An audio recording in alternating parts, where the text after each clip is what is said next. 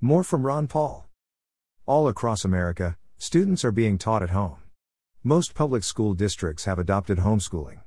Meanwhile, parents have decided that they can homeschool their children better than public schools can. A report in August indicated that homeschooling is way up in some states. It is up 21% in Nebraska.